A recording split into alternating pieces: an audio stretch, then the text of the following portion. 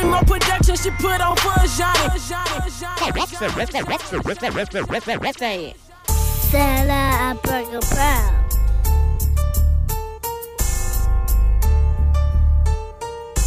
In this big city, I want them to mention me.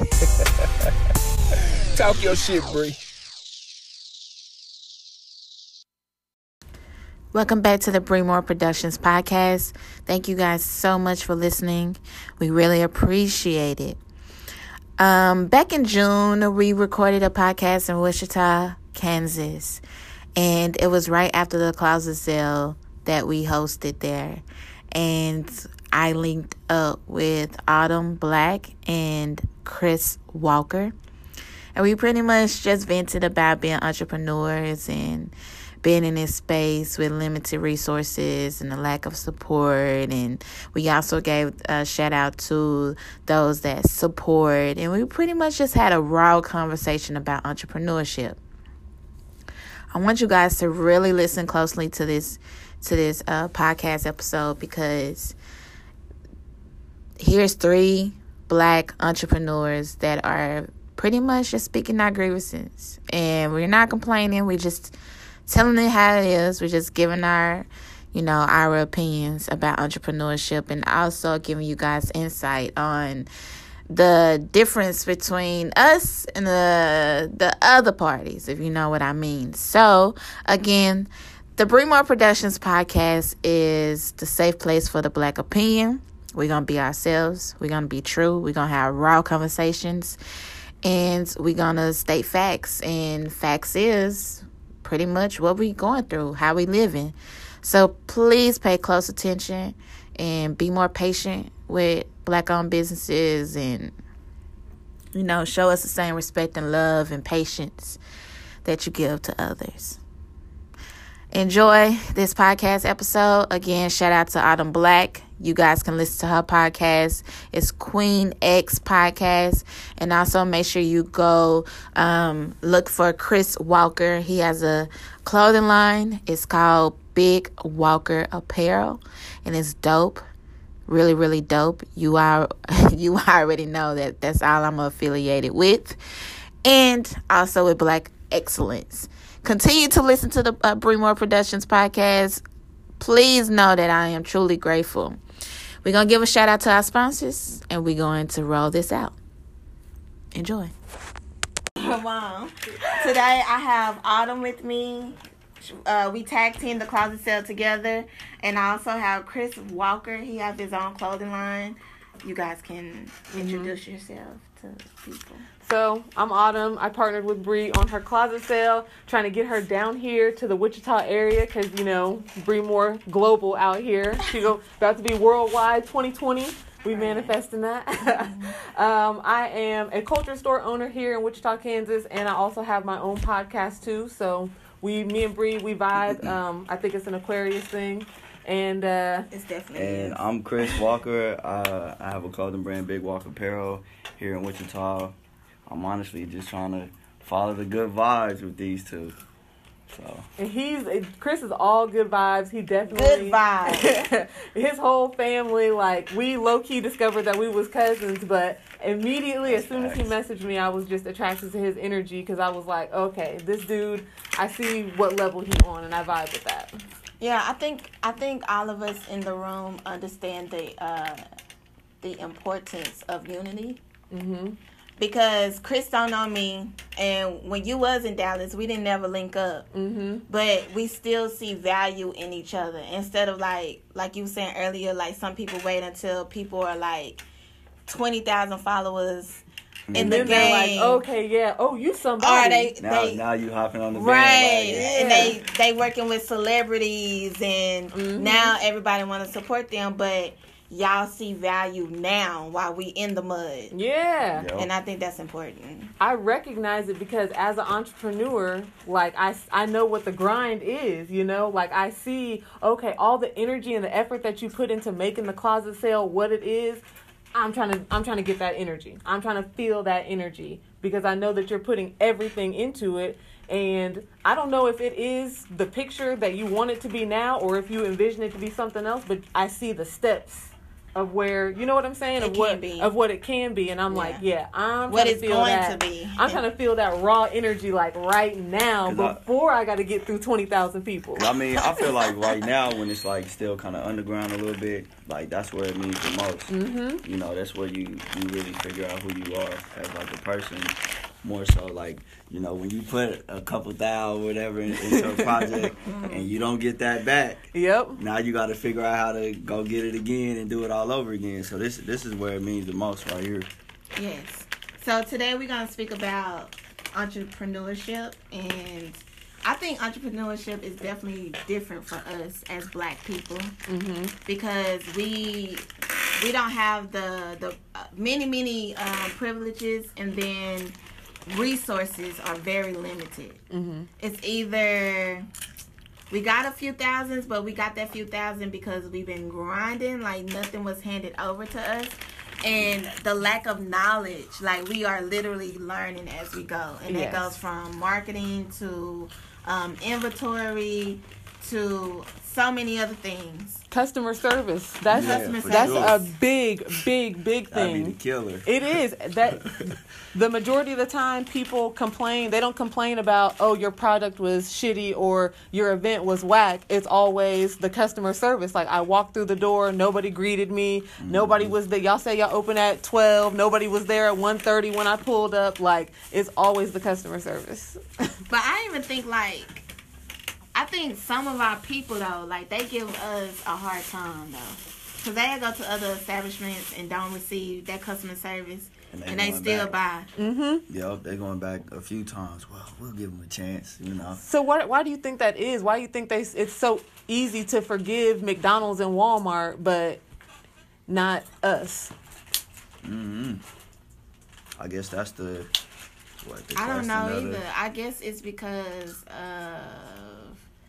maybe number one, probably the convenience of Walmart and a McDonald's compared to Black businesses. You know, a lot of us are establishing Black businesses, but it's not enough for us to like cut those other resources out. And I agree with that. I'll say for sure, because in this area where we're at, there's a very like we were talking about earlier when you called me a couple weeks ago and you were asking about when you come down, where's a Black owned restaurant that we can go to? And I told you we don't have one. So then I asked Chris and Nisha whenever we was talking about it at the closet sale. So if you come down here and I want to take you out and show you a good time, we wouldn't be able to spend our Black dollars in Black spaces. I would still have to take you to corporations, franchises, or white-owned local businesses, you know? So there's so much access to other races, other people's businesses, that we kind of feel like we don't really have to. I don't have to save my money for Black people. For us here, that's how I feel, us here. But you got a lot more options in Dallas. I do have a lot more options. And I've noticed that while I've been here for a few hours. Dang, it only took you a few hours? It only took me a few hours to like, I'm like, oh my God. It reminds me so much of where my mom is from. My mom is from a small town. Well, she's not from there, but we have family in this small town in East Texas. It's called Winsboro. But the parent city next to it is called Sulphur Springs. And this place is definitely giving me like Sulphur Springs vibe. First of all, Sulphur. First of all. But like, okay, so you gotta understand, for the past, I would say for the past 5 years, like I've literally just been in Black excellence. Like, that's all I know at this point. So it's hard for me it's not hard for me, but I can feel the energy when there's not enough of our energy in a city, in a room. Like, I can tell because I'm always around it. From Dallas to Philly to New Orleans. Like, in New Orleans is so deep in our culture. So it's like, I can feel it oozing off of you. Yes. I can just feel it oozing. The NOLA. The Facebook post, I'd be like, she really got it, though. Right? Thank you. Every time. So, yeah, I definitely feel that lack of energy here. I definitely feel it. So you think so you're saying black excellence is like the black culture in those other places? I would have to say, because I would say like it's very deep in black culture. Like you see like in Philly, you see a lot of black people owning businesses. Mm-hmm. Most of the businesses that we visit are black owned. So when I visit Philly for the first time, I think in 2015, 2016, it was like, oh, like I don't see this in Dallas. I don't see a lot of us owning businesses. But now in Dallas, I see a lot of us owning businesses. In 2016, I didn't see that. But in Philly, there are actually like establishments that we can go and touch and feel and smell and taste. In Dallas, we still working on that though. But it's definitely there. That presence is definitely there. So when you say black excellence, give me your definition of black excellence. Black excellence is pretty much putting the community first in a graceful way. Because it's a lot of us that's doing things, but I don't think I think it's for self. To me, black excellence includes the community. It's not only going to benefit me, but it's going to benefit Autumn, or it's going to benefit Chris. It's going to benefit us as a whole, versus it's a lot of us out here just making $1 million, but we ain't throwing it back. Or we obtaining knowledge, but we not throwing it back. To me, that's not black excellence. That's just excellence. You know, that's just selfishness. You know, but when it comes to black excellence, took us to church, Chris. When it comes to black excellence, like you can't be selfish. You just can't. Like, you got to think about the next generation. You got to think about the kids that's growing up now, and especially if you got kids, you want to see your kids. You want your kids to see you mingling with other entrepreneurs, you know, and actually associating yourself with other like-minded people. So when they grow up, they oozing that out as well, you know? Yep. And make it generational, passed down. Exactly. I feel you. That's why, I mean, even though my daughter is only 15 months, she coming with me. When we do the whole vendor thing, yeah, she right there. Even if she playing around, she's just in the mix. You know what I'm saying? She in that same air. So that way, when she get to 5, 6 years old, and I'm breaking this down to her, like, oh yeah, you was with me right here, you know. So yeah, that has to be like a big part in, you know, why we do it. Yes. Why we're entrepreneurs. To me, I think the purpose is greater than money, even though money is like very prominent and is needed. But I think the money, you got to find a purpose that's greater than the money. Like, you got to think about your kids. Or you even got to think, if you don't have kids, you got to think about the kids that you're not going to have. You know, like, you want the world to be a better place even after you. To me, that's legendary. To me, that's black excellence. I vibe with it. Okay. That's Nipsey right there. real talk, though. Because I always think about, like, you know, they say you got to give people their roses while they're here. Yeah. But you really don't know the impact until, like, they're gone. Until you're gone. You know what I'm saying? So, like, right now, like, you may think, like, oh, man, I'm just floating through life or whatever. But then when you gone, it may be people that take little pieces that you didn't know were watching you. They taking little pieces or whatever from your life and your story, and it's making them better. You know, so. Because I always think about, like, our greatest African-American heroes, like, they never seen Malcolm. He never seen his end result. Everything that he was fighting for, he was dead by the time it came, you know, to be. Yeah. So I'd be thinking about that because I don't have any kids, and I'm like, you know, what is my purpose and why do I do it? And it is because, like, I don't want to see my end results. Like, I want my results to happen, like, maybe not hella after I'm dead and gone, but you know what I'm saying? Like, I don't want to be here to see it because I need to still be working. While I'm here, I need to still be feet on the ground, still working to get to something. I don't need to see the results right now. You know what? I have never, ever heard anybody say that. Not even myself. That you don't want to see the results right now? Nah, because that means if I see the results right now, that means the work is done. It's over. What I'm going to do if it's done?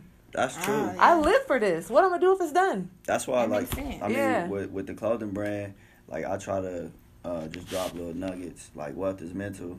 Anybody can expound on that. So if you take that and say 15, 20 years from now, it becomes something else, or you use that to create something for you or for whoever, and then that builds and lasts for centuries or whatever, I'm cool with that. You know what I'm saying? you feel me? Your spirit is I'm solid. You know, after I'm gone, I'm gonna be like somewhere, you know, chilling. Like, oh man, that started from this little seed right here. This one T-shirt became a big idea all the way down here.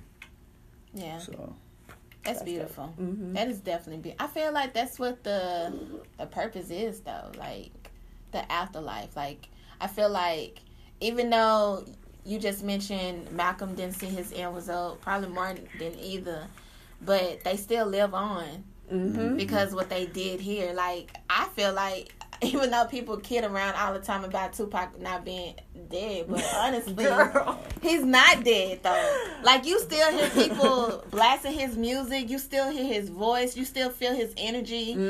You know, people are still talking about thug life. Getting him tattooed on their body and all type, and that's permanent, you know. These exactly. kids that don't even know who that. Didn't even go to a concert. Nope, that's so true. Right. So even Biggie, like Biggie just got his street named in Brooklyn like last week.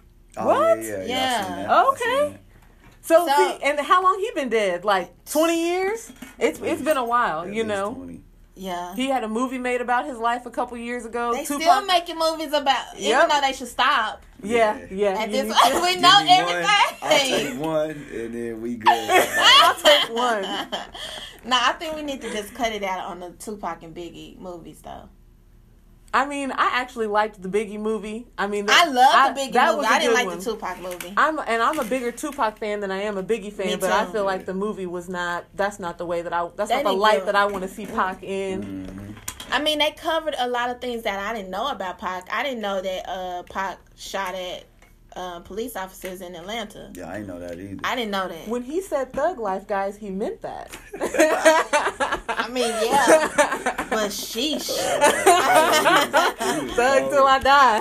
I was like, wow, like, I didn't know that story. Yeah, and he got acquitted, I think, for that one. For that one. But, you know, I knew about, like, where he came from, his mother being part of the Black Panther Party, and, you know, she was in prison while she was pregnant with him, and she ended up getting herself off.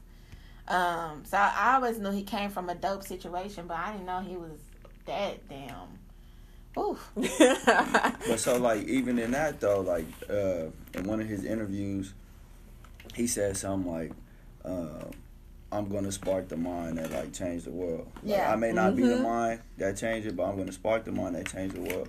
So I wonder if he ever saw, like, a Nipsey, like, hustle coming behind him. Like, you know what I'm saying? Like, because Nipsey was influenced by Pac, or even, like, a Kendrick was influenced by Pac. Both of those guys did good for their community. But then, like, somebody like Nipsey on that magnitude, on that level, being inspired by Pac, I wonder if, like, Pac was like, somebody like that is going to come behind me. Yeah. I feel like, do you feel like that now? Like, you feel like somebody is watching you that's going to eventually, if God forbid, if anything happened to you, they're going to pick up where you left off. Do you feel that? Yes. I feel that way right now. Definitely. I have, because of this location where we're at and the barbershop that's down here, that's in our plaza, the kids come in here to get snacks all the time. So when I won the Urban Professionals Award last year, and I put it up here, and when the kids come in, like, they love that. They love seeing that I won an award for this store that I own, that they come and they visit. Like, they're like, whoa, what did you get an award for? Are you the fastest runner in your class? I don't go to school, but, I'm like, no, I won an award for this place that I own, that you guys come and you hang out with me on the weekends. And they were like, you can win an award for that? Yeah. You can win an award for that. So, like, that's something that just changes the way that they view things, the way they think. So I definitely think that somebody's looking, somebody's watching, and it is going to just develop on somebody's mind. I would hope, but I really do believe that. I do. And you work with so many kids in the schools, you know, helping them with their fashion, their dream of becoming a fashion designer. You can't possibly think that nobody's paying attention. And I know the kids in your class helped you design your stuff. That's true. Yeah. Like, You can't possibly think that nobody's watching. People are definitely watching, especially the kids. And I feel like we need to give them options, you know, to show them a way that you can make money doing what you love, not just, you know, oh, I got to play football and what else? I have to be a hip-hop artist, or even the worst, drug dealing and prostitution. It's like, nah, you can actually make a legitimate way of living by doing what you love. It might, to me, I tell people all the time, slow money is better than fast money, because slow money, you get to manage it. that's true. That's true. Fast money comes with too much drama and bullshit, and you know, you gotta watch your shoulders and stuff. I mean, you gotta watch your back with slow money, but at least you have some type of idea. You're right. I Who's never your ever hater? thought about that. But fast money, it's just too much going on. Like, I tell people all the time, even Pablo couldn't overcome the bullshit. Right? So, That's like, It's crazy. and when they killed dude, when they finally caught up with dude, the way they killed him though, they treated him like he was a pig. Like, they held up his head and took a photograph right there, like he was a dog or something. And this is a legendary drug dealer. So if he couldn't escape the bullshit, what makes you think you can escape the bullshit? This man didn't even build his own prison, and he still didn't overcome the bullshit. Damn, I never thought about that. I didn't even know that.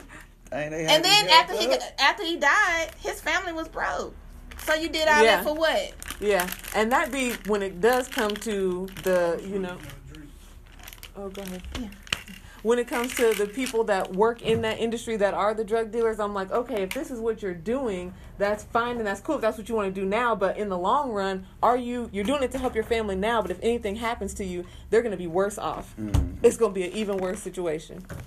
You got to put that money somewhere. You got to do something with it. Yeah, you definitely have to put the money somewhere. Like, you definitely have to invest, but at the same time, like, it gets to the point where you have to invest in another name. You gotta create a whole nother situation, because I don't know, like when Pablo passed away, like, his family had to get out of Dodge specifically because they was his family. Yeah. So they don't live the same either. That's true. I feel like the legacy you leave behind can't be detrimental, like, to your family. That's what's tough. You want to sit with me, Johnny?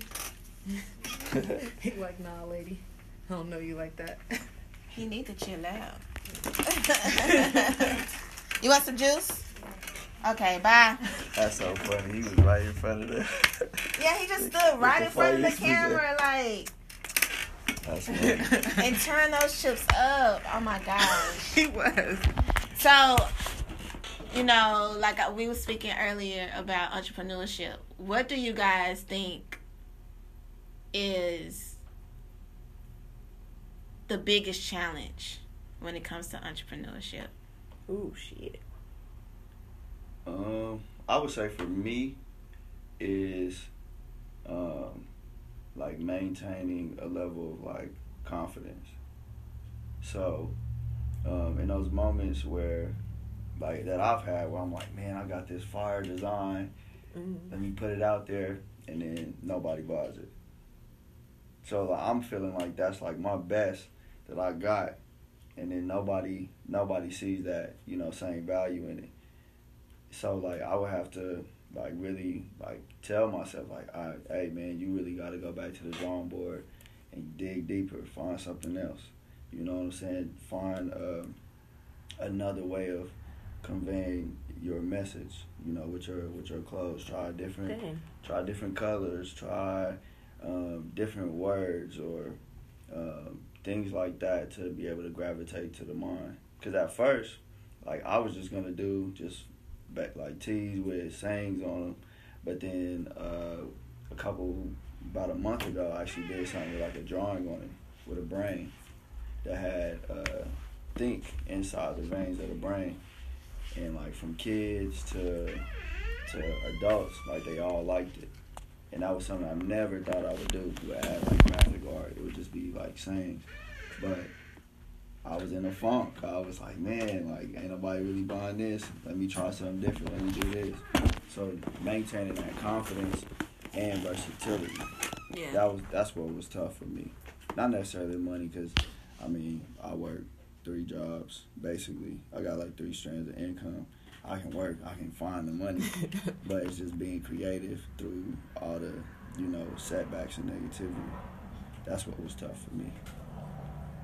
I never would have assumed that about you, just because your shit is dope. I got that, you know what I'm saying? I feel like it be hard, but when I put it out, sometimes like I'll be sitting on it for months, and I put it out there, and people don't vibe with everything, but that's cool. Like I got to the point where I'm like,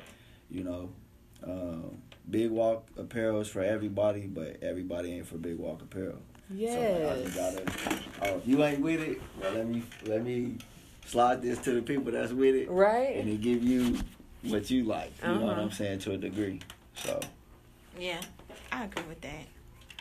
So I would say for me, the hardest part about entrepreneurship is getting people to understand the value of what I do. Because a lot of what I do, people feel like is just something that can be done or should be done for free. So getting them to understand that this is the price and this is the cost for this and this is why, they just don't understand. And it don't really be frustrating to me, because I think I'm the complete opposite of Chris, but sometimes it can get to the point to where it's a lot of ego, because I just be like, well, fuck it and fuck you then, and I be done with it. And I'm like, maybe you can not be such a hothead and take a step back and look at it and be like, okay, well, we can negotiate, we can talk about, and just be a little bit more friendly, but I really be like, on to the next. I'm kind of getting to that point, but I mean, in my mind, I'm definitely at that point, because I feel like if you entertain the people that just don't get it, then it really holds you down. Like, you start getting a little depressed. And because I was thinking about it, and I'm like, I'm in my email, I'm talking to this one person in this email, but there's like, how many people? How many billions of trillions of people in the world? So I'm like, maybe just fuck this conversation and let me talk to somebody else. Because then you feel like, to me, when I feel like I have to over-explain myself, I feel like I'm tap dancing. And that's the reason why I don't work for nobody else. That's it. Because if I'm performing, like, I might as well go get a real job. Well, not a real job, but a corporate job. Because that's all. No offense to anybody. But that's how. But you got to put on this face, and you got to put on this costume, and you have to put on this act. And I'm like, okay, if you just don't get it, that's fine. I'm good with that. That's cool. Because my mentality is like, now I'm begging. Now I'm begging you, and now I'm pleading with you, and I'm like, nah. And that's like not you fair, said, because you got time. You don't have the time to really entertain that conversation, because you can find somebody else that's like, okay, I'm with it. Right. You're like, damn, I could have just been over here fucking with you, but I've been over here trying to get this person to see my greatness. Yeah, that shit crazy. Yeah, I don't like that about entrepreneurship, because you just, then sometimes it's like, you never know, this person will string you along and act like they understand the value. That shit. And I'm like, oh, you really have it going. Yes. You really have it going. So I don't vibe with that at all. That really gets under my skin. And then I had the worst experience ever. Okay, so this girl contacted me about a painting for her fiance. She was going to propose to her fiance. She wanted it to be special, so she hired me to paint this piece for her. And she was like, I want it this way, I want that way. And I was like, okay, allow me to be creative, and I got you. So I'm sending her updates of the painting, like from, okay, here's a blank canvas, I'm about to get started, and then I sketch it out, okay, here it is, I'm about to start painting, like, step by step. Like, I'm damn near done, and this girl tell me, you know what, I decided not to include the painting in my proposal. Oh, I would have been sick. Did you do a down deposit? No, because I trusted her. Fucking Aquarius. And that's where I fucked You up at. I was Aquarius. like, did she really just hold me like this? Like, she really hold me. See, and this is where you have to get into the difference between personal and business. Like, Bree trusts her, but Bree Moore Productions don't trust nobody. Oh. Yeah, that business don't know. After no that, faces. exactly. After that, I was like, oh no. New like, phone, who this? Where the it's deposit? getting to the point, bro. I don't want deposits. Give me my money up front. All of it? All of it. I don't want deposits no more. That's how I feel. Like, honestly. And people been with it. Like, people been with it. I'm like, give me my money up front. You need $500 right now. Yes. Unless I know, like, if Autumn come to me and Autumn say, Bree, I wanna put on a fashion show. I'ma cut you some slack. But anybody else that I don't know, I want my money up front. Because Like I'm actually not even mad about it. Like I don't even think that you crazy for that, because I've put on events before and they're like just basic events. A whole entire fashion show, the amount of time and energy that it takes for you to create that. Yeah, I want my money up front. I can see this. Yeah. I can see this just in case. I let certain people slide, but for the most part, if I don't, no, because they go into other establishments and be ready and cool to pay other people. Like, no problem. I've seen it. I've seen the same people that give me a hard time walk into other events and go ham. I'm like, oh, word? Okay. Well, from now on, I can't energy. even. Come with that card, ready to swipe. The same energy. Like, I just can't. I can't do it no more.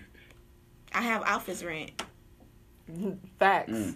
I have expenses. I have business expenses. That is something that a lot of people don't take into consideration is entrepreneurship is a lot of freelance, but there's an overhead cost to that. Like, material costs money. Oh, for sure. Yeah. And you want your product as soon as you hand me the money. Yeah. So that means I have to pay for this ahead of time. Yeah. So when you go pick up your shirts, do they give you a payment plan? Nah. Okay. No When I pay my office rent, they don't give me no payment plan. They want their money up front. Like, yes, it's like, due today. Yeah, it's due today. You can pay it early. Right, out the muscle. I need that money before you come pick it up. See? And I'll be like, oh, okay, well, let me make it happen. Yeah. But somehow people just expect for you, once you say that you're an entrepreneur or you have a business, they expect that you just got it like that. They do. Yeah. You just got it like that. Oh, you own a business? Oh, you starting a business? You got money. You got it. That You got does it. money. not make sense to me at all. It doesn't make sense to me Total either. They won't understand it until they in the shit. Yeah. And that's when the understanding always comes in. But it's because, I mean, a lot of people, you ask them to just off the top of their dome name a business, they're going to name a big major corporation business. So they're not thinking about the fact that you starting a business means that you are where McDonald's was on day one, not where McDonald's is at on the corner right now, you know? Oh, yeah, that makes sense. Yeah, they're not thinking about that at all. They're just thinking about, oh, so now Bree Walmart, she got it. Yeah. She got it like that. And I'll be like, I don't know Bree's pockets, y'all, but Bree ain't got it like that. At all. Not right now. Nope. At all. Like, I don't know. I think she got it. no, I don't. No, she got the juice. No, that's why I said got the juice. I do got a shoebox, but See? no, I do not got it. Like, literally, I tell people all the time, and this is the reason why when my building contacted me and they say, Bree, give us a quote that you feel represents you and your brand. And I said, in entrepreneurship, your only currency is faith. Like, the way I'm moving in and traveling to other cities to expand my brand, I just talked to my friend last week, and I'm like, bro, we be in other cities, like, we got it. Like, I've been in Philly with just $50 in my pocket, no lie. As long as my hotel and flight is covered, let's go. That's what I'm saying. Because I might meet somebody, or I might sell something, or they might see one of my paintings, or anything can happen, and we good. And that's just how it works out. That's faith. And that's faith. Right. I have been in New Orleans where I think the first time I went to New Orleans, I went to New Orleans with $100. $100 on a gift card, though. It wasn't no money in my bank account. It wasn't no money in my PayPal account. It was $100 on a gift card. A gift card that wasn't even for me. It was given to me to buy supplies for the after school program, but I'm like, I need it this weekend. I'm gonna put it right back. Right. But I gotta go to New Orleans because the closet sale is this weekend. Like, I have to go. It was the first. I have to go. It's the first closet sale in New Orleans. I gotta go. Mm-hmm. And I get people to come with me, so the cost of gas and all that is, chopped down. Yeah, it's chopped down, and I don't have to spend a lot. And then when I get there, I just eat at the restaurant. I just eat at the closet sale and just call it a day because I'm going to get a discount. So, and if I have to take leftovers to my hotel room and mush down on that for dinner, I'm good.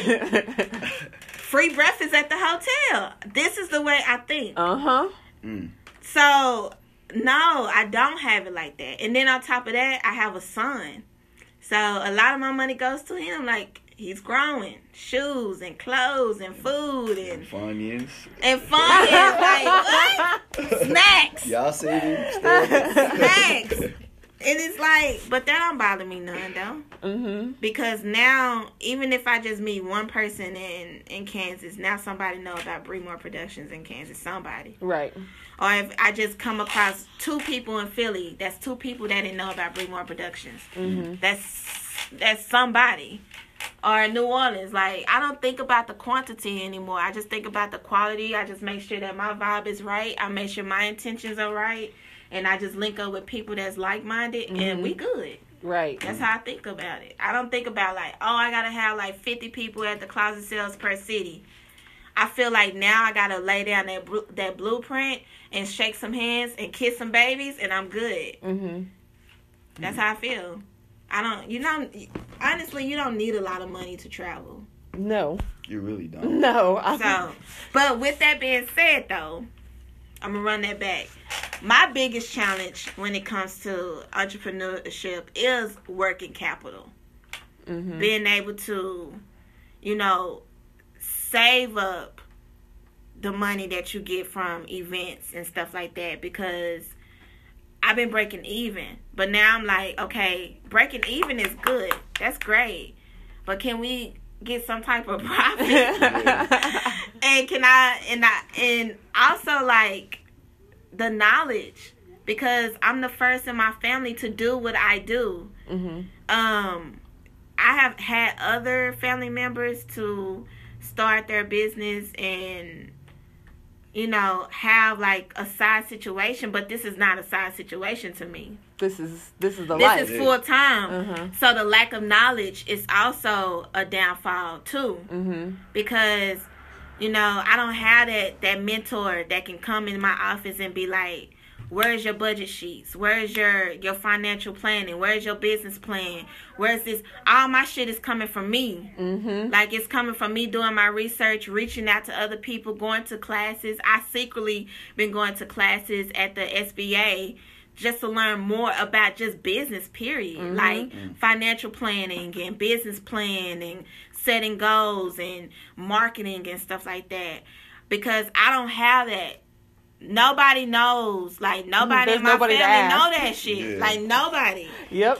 And I'm really out here. I'm just really out here hustling. Like, just the legal way. The legal way. I definitely feel you on that, because there's nobody. I have nobody to ask on how to do that, because they've never. And then on top of that, when I do reach out to other people and they say, oh, what's your business? I say, a production company, event planning. Oh, what type of events? They thinking like concerts or festivals or something, like something that's relatable. Fashion shows. Oh, I get What? I say pop-up shops. Pop-up shops are fairly new, but I call my shit closet sales. Oh, yeah, I don't know anything about that. I'm like, damn.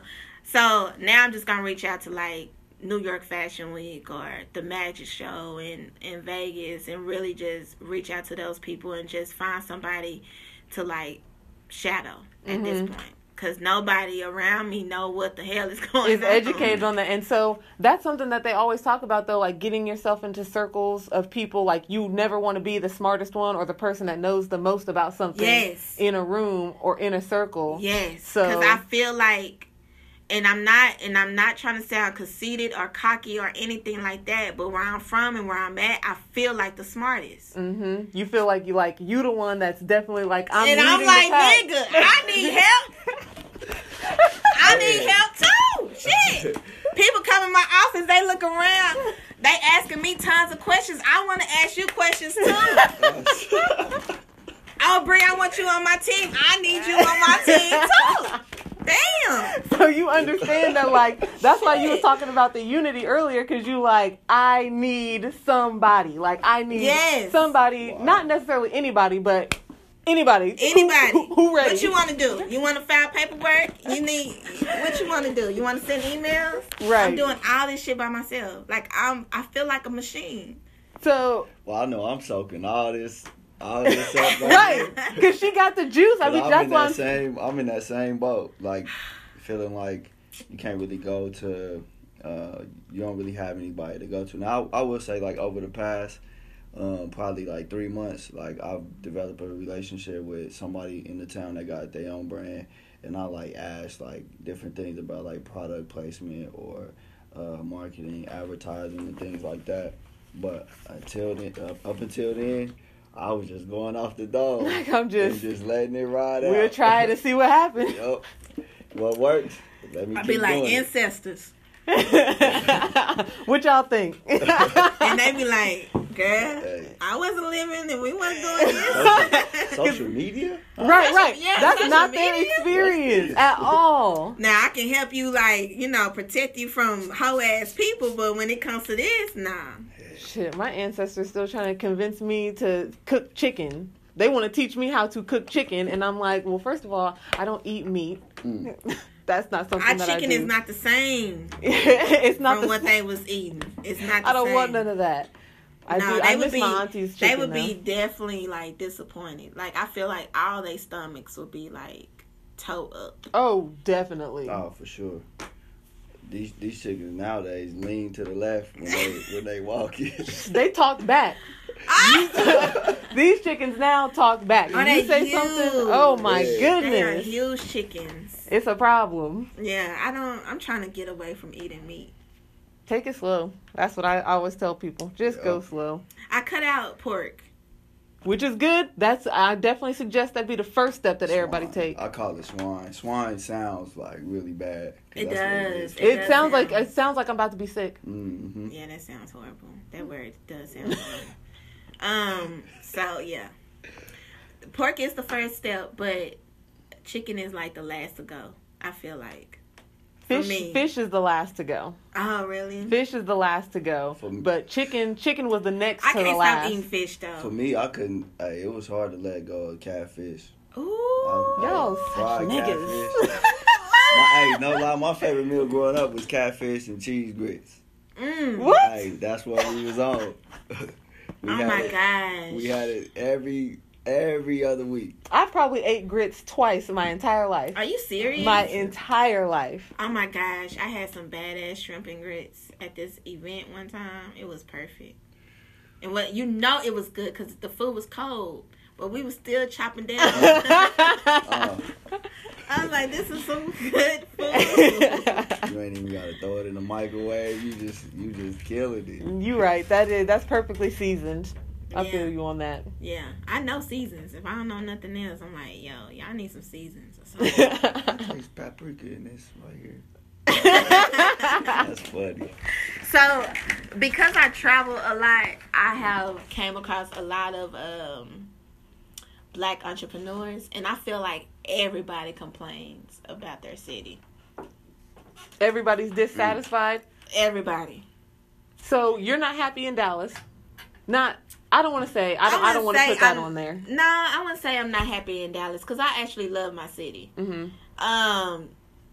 do we lack unity? Yes. And then it's just this strange vibe, like this spirit or something that's going over Dallas. Like, I don't think I really don't know. I don't think we get it yet. Like, we just don't understand it. But we definitely have the potential.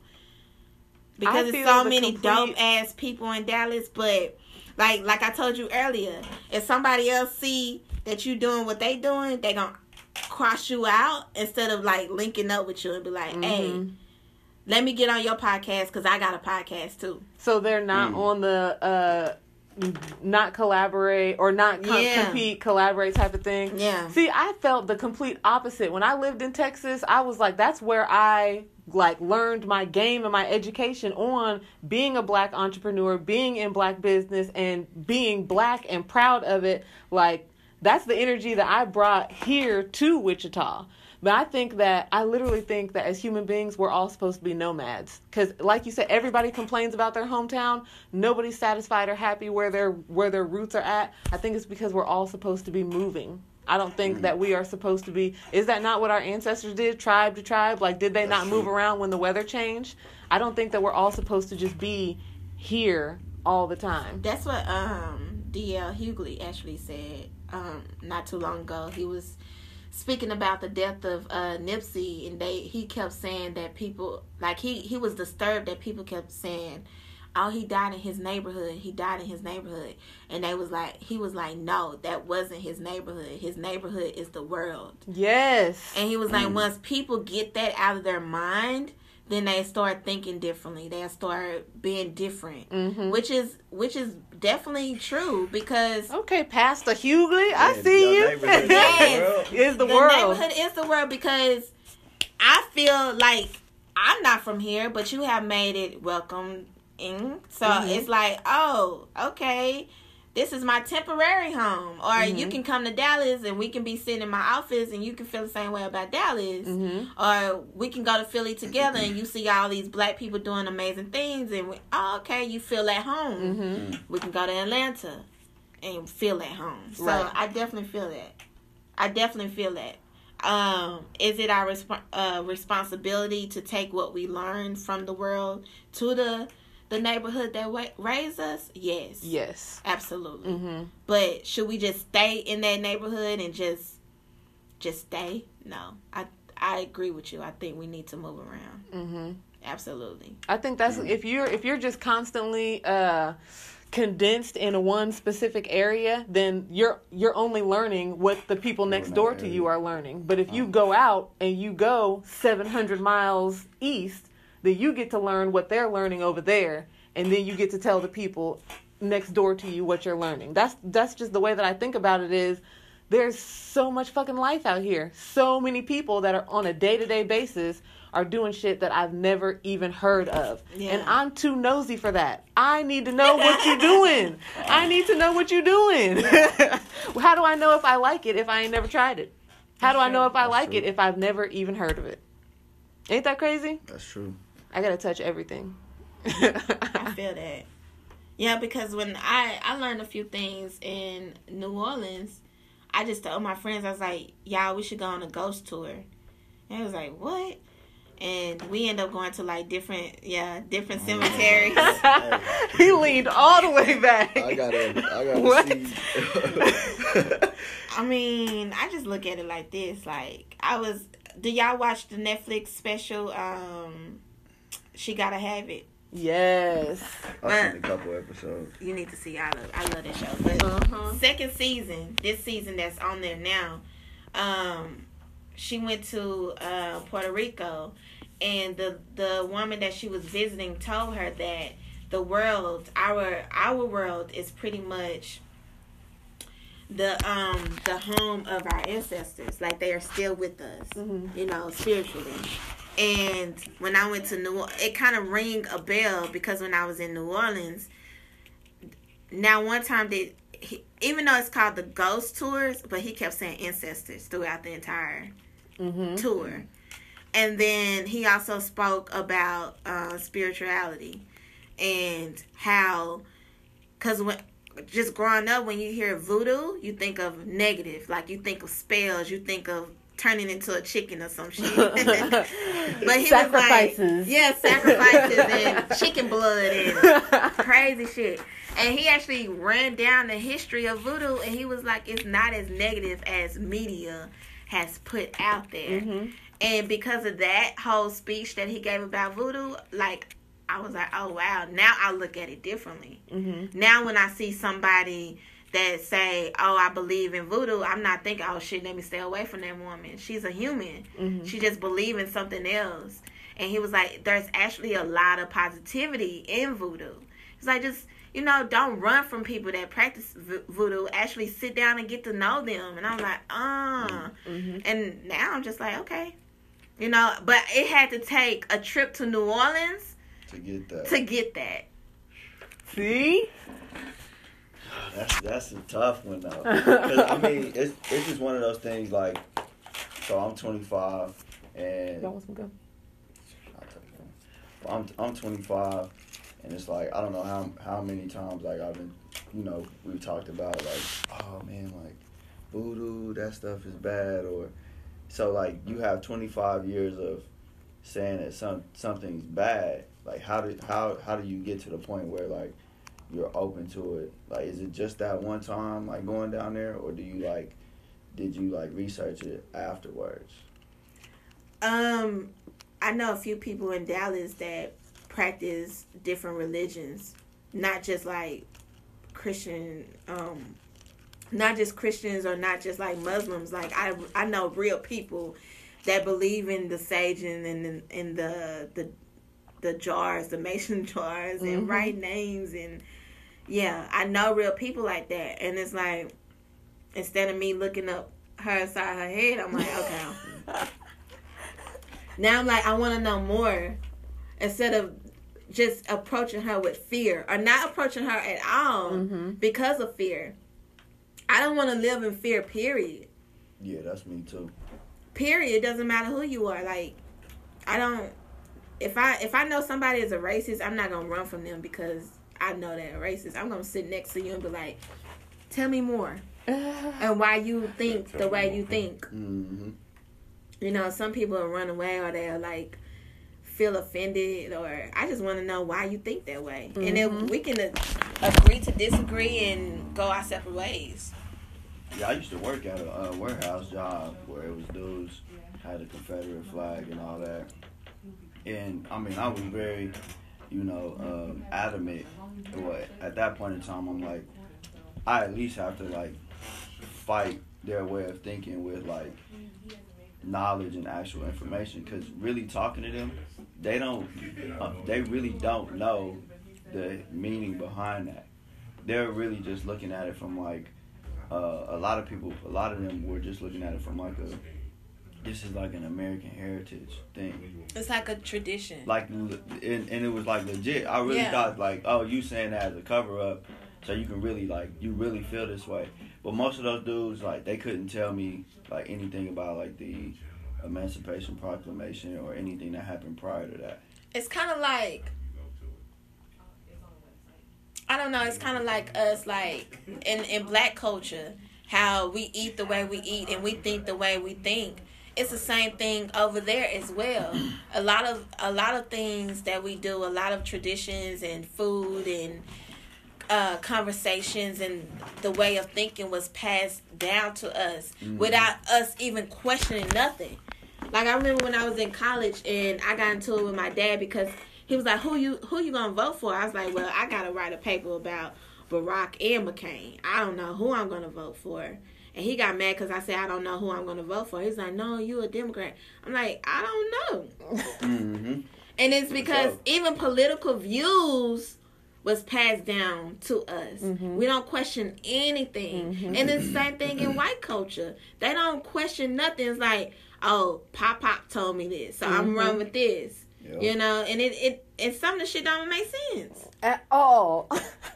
A lot of times I wonder why they never question, like, how do you think it is that you got all this privilege and all these things that are just given to you and not equally given out in other communities, and they never question it. It's just the way that it is. We're just people that deserve it, and they're just people that don't. Yeah, it's not their reality to be on the other end. Mm-hmm. So it's almost like impossible for them to understand it until they get to the point where they're on that other side. Mm-hmm. And the chances of them being on the back end of it is slim because they're still getting the resources, access to the resources. And they still think the way they think. It's a mentality.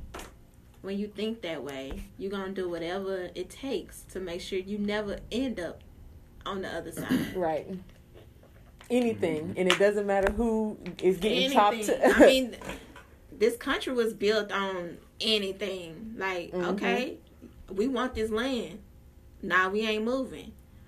All right, go ahead and slice them up. Like, I got some blankets for you guys. Yeah. With fucking smallpox in it to kill you off. Go ahead and kill them off.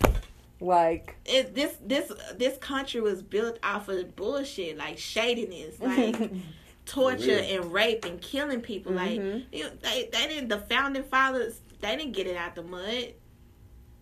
And isn't that crazy that they almost all of them have holidays that we celebrate, that we are supposed to like have parades and march down the street and just be like overly ecstatic. But that's why I say we're supposed to. Like almost every one of the founding fathers who, built this country, like we are supposed to stand up and even if I question the white people that do still celebrate Columbus Day. Like we was in the same English class. We both know how he got this land. That's because they feed us the stories with rainbows and unicorns, and they pretty much make the picture look pretty when honestly it's ugly as fuck. Like, really, growing up, did you think that slavery was a bad thing? Growing up, yes, I didn't. I did. I mean, I grew up going to black private school, and that was like They laid it out raw. See, I didn't get that raw education. I didn't get that. What they telling you? How you didn't think slavery was a bad thing? It didn't register to me until I was like grown. Like after watching Hidden Colors 1, 2, and 3, that's when I was like, wow. Because they sugarcoat everything. Like it wasn't like, oh, like you think you. In our history books, you'll think that the only thing the slaves was doing was picking cotton. And you're like, oh, that's not so bad. That's true. I'll say that. But when you go on and you think about not only was they picking cotton, but they was breastfeeding babies that wasn't theirs. They was getting raped. They was getting tortured. Now I will say that they did not go into the rape part of it. That was information that was new to me. The raping of the men and the raping of the women. That was new information for me. I thought that they was just, getting body parts chopped off. They didn't say anything about... See, I didn't even know about that. They didn't say anything about the separation of families. They didn't say anything about our names being misplaced and to the point they would rename us, but eliminate the documents. Mm-hmm. So we won't know our true selves. They didn't talk about the religion. They never did mention the religion. That was one thing. They never did talk about the religion. They didn't talk about They didn't talk about the food that we ate. You were like, dang, why we eating this? Because, in slavery, we had to take the scraps. I didn't know about the scraps until later on in life. Mm-hmm. It's so many elements in slavery that they did not break down. It was kind of like, when you think of slavery, you think, oh, they just picking cotton. That don't sound so bad. Picking cotton. That don't sound so bad. But all those other things, it's like, wait a minute. Wait a minute. But I can say they was raw about the Holocaust, though. Facts. I mean, we talked about that for a long time. And to the point that the Dallas have a Holocaust museum. We even went to the Holocaust museum. Did we go to any Did we go to any plantations? I didn't visit a plantation until last year when I went to New Orleans for the first time. See, I've never been to a plantation. Why we ain't been to no plantation? I went to one. It might have been like 2013, 2014. It's like my dad's hometown is 20 miles north of Tallahassee, Florida, and like right in between there is like a plantation. So we go through there. They have the only record of like slaves is like 11. Now it's like a ton of land. We watched this little video. They try to make it seem like 4 generations of like sisters made sure all that land was like, seeded, cropped, and all that ready for harvest. Willingly, yeah.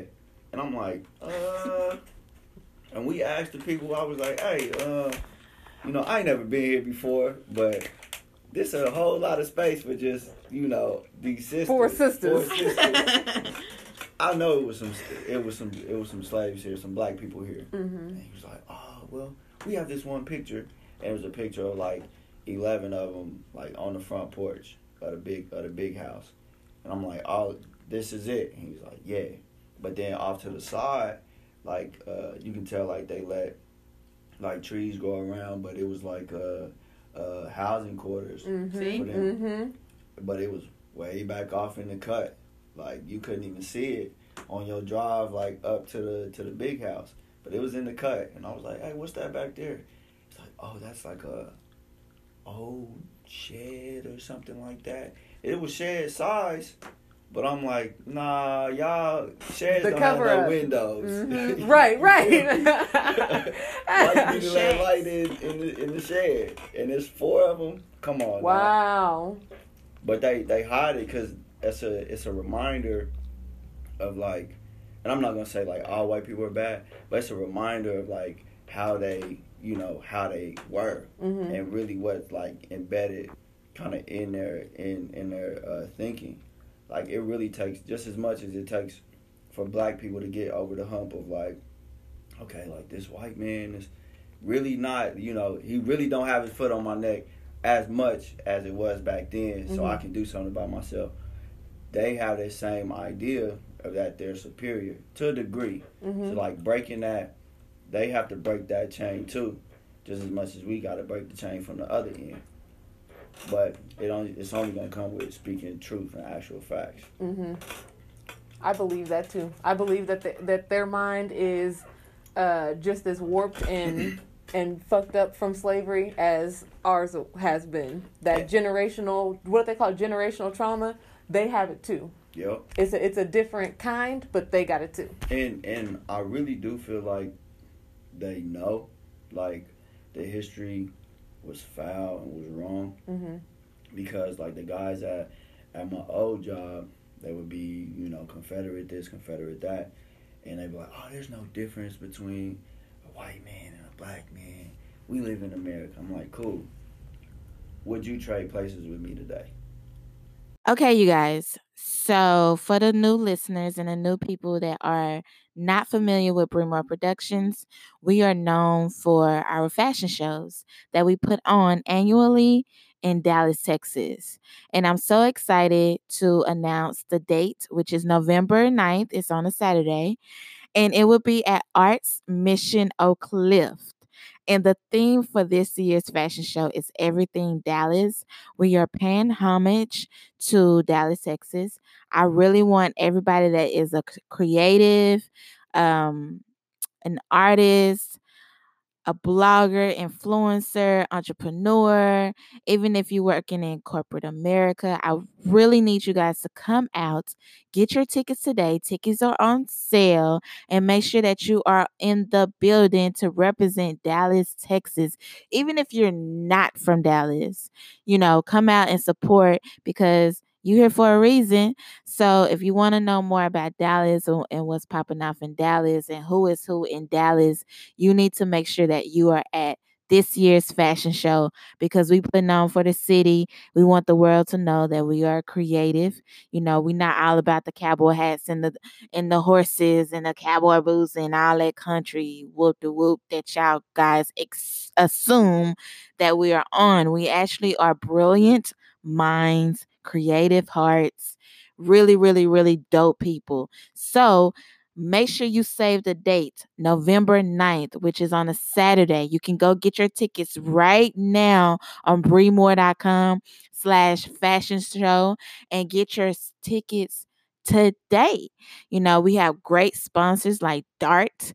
We have Arts Mission Oak Cliff, which is a dope venue that you guys, oh my gosh, I'm so excited. And I know you guys are going to love it. So make sure you save the date, Saturday, November 9th. You love fashion shows. You love lit events. You love being in an environment where people are like-minded and you feel welcomed and you feel appreciated and you feel valued. You need to be at our annual fashion show on November 9th. November 9th, tickets are now on sale. Do not miss out. Peace.